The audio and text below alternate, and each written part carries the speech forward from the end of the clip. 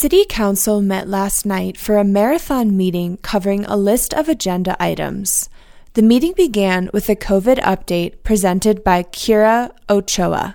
We are seeing definite decreases in case rates, which is wonderful. We are, in the state of New Mexico, number 2 in the nation for the percentage of our population that has received at least one vaccine. And we've used a lot of our doses. We've used 93% of the doses that we've received in the state. So we can be very proud of that as a state. We've had 18.3% of our county residents at least partially vaccinated and 10.7% fully vaccinated. Following the report, Mayor Weber went on to disclose that based on information given to him by a mayor's briefing from the White House, national vaccine distribution will increase 57% in the coming weeks. How that will affect the number of doses received in New Mexico is yet to be seen. Councilman spoke of the importance of building vaccine sites in the 87507 area where residents might have limited access to transportation. The contested Midtown development sparked discussion between councilmen.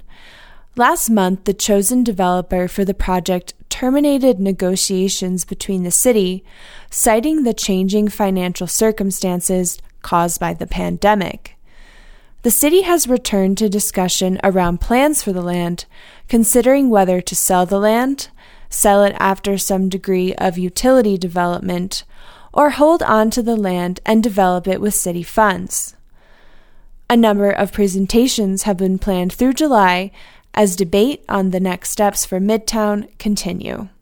The council is also planning for public engagement opportunities. Council members split hairs about amendments to a resolution calling for transparency around the city selling land. The amendment, sponsored by Councilwoman Joanne Vigil Koppler, differed only in its details from the amendment sponsored by Councilwoman Carol Romero Worth and Councilwoman Sig Lindell. Despite an agreement among councilmen on the need for a resolution protecting transparency, the amendment was sent back to committee. Councilman Garcia raised the urgency of passing a resolution as many city properties are slated to be listed for sale.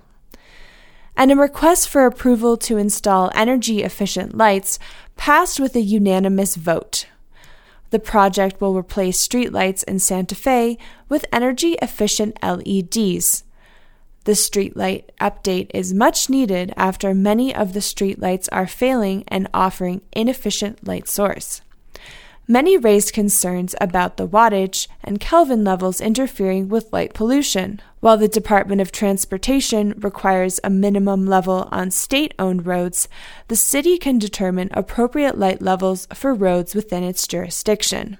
The council approved to mark this coming Monday as a day of remembrance for COVID victims. The council was unanimous in wanting to identify and honor the memory of those claimed by the pandemic. Mayor Weber also took a moment to say thanks to a longtime supporter of homeless individuals in our community. Joe Jordan Baroness plans to retire from his work at the Interfaith Community Shelter next month. And finally, a request to approve a $500,000 settlement with the estate of Tobin Williams was approved. Toby died tragically while working for the city as a mechanical structural apprentice.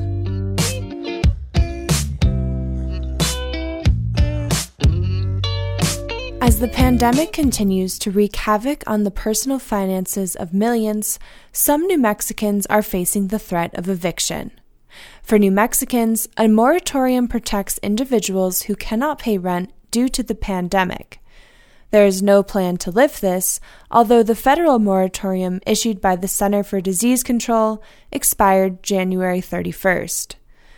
It hasn't been easy for landlords or tenants, as the moratorium allows tenants to shelter in place even if they cannot pay the rent.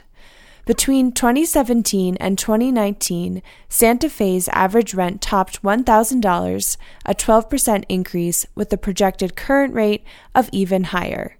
With a household median income of less than $58,000 per year, Per the 2019 census data, many residents spend a large percentage of income on housing.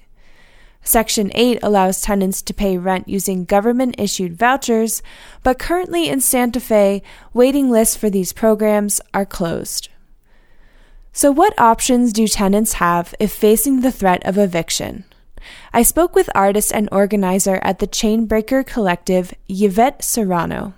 Chainbreaker has been working on a few things since the pandemic hit. One of the things that we're excited about is our eviction protection hotline. We basically answer tenant questions that they might have, provide some tenant rights and other resources, information about the eviction moratorium. The number you can call is 505-577-5481. This hotline is run by Kathy Garcia, also part of the Chainbreaker Collective. A key to improving the reality of housing for people in Santa Fe could be the distribution of information. I spoke with UNM professor Elizabeth Aaliyah about the sufficiency of what the government is offering in terms of assistance during these challenging times. It's always a question of supply, though, that the federal resources are just not enough, frankly. They're divided into so many different types of pots that it's really difficult, whether it's supporting public housing that already exists in operating funds or tenant-based vouchers, and then a smaller portion of that is for actual construction of new housing. Circumstances and lack of options have made it challenging for low-income folks to move or even have access to healthy, affordable living. The pandemic has definitely exacerbated the difficulty that tenants have, especially low-income tenants have, in finding good and healthy, affordable rental housing in northern New Mexico. I think that's an especially acute problem in Santa Fe because of the cost of housing in Santa Fe and the lack of supply generally. But even in other parts of northern New Mexico, there's still a real shortage of good quality affordable housing that is, up to code standards, things like that. And so the difficulties of the pandemic, both loss of income for low-income people and also just the difficulty of seeing properties and arranging for moves and things like that during this pandemic have really made it that much harder for low-income people in particular. Is there any legislation Professor Aaliyah is watching? There's one proposal right now. It's in a proposed bill in the legislative session. It's in House Bill 111 right now that would create a housing council, I think it's called, at the state level, where essentially we would have a group of people at the state level who could kind of be in charge of keeping track of all of the federal funds that are available to different agencies throughout the state and different counties, and have a more kind of concerted plan or just general kind of awareness of what funds are out there and what funds could we potentially leverage more effectively to make sure that no federal funds are ever returned or go unused. I think that would be a huge step in the right direction.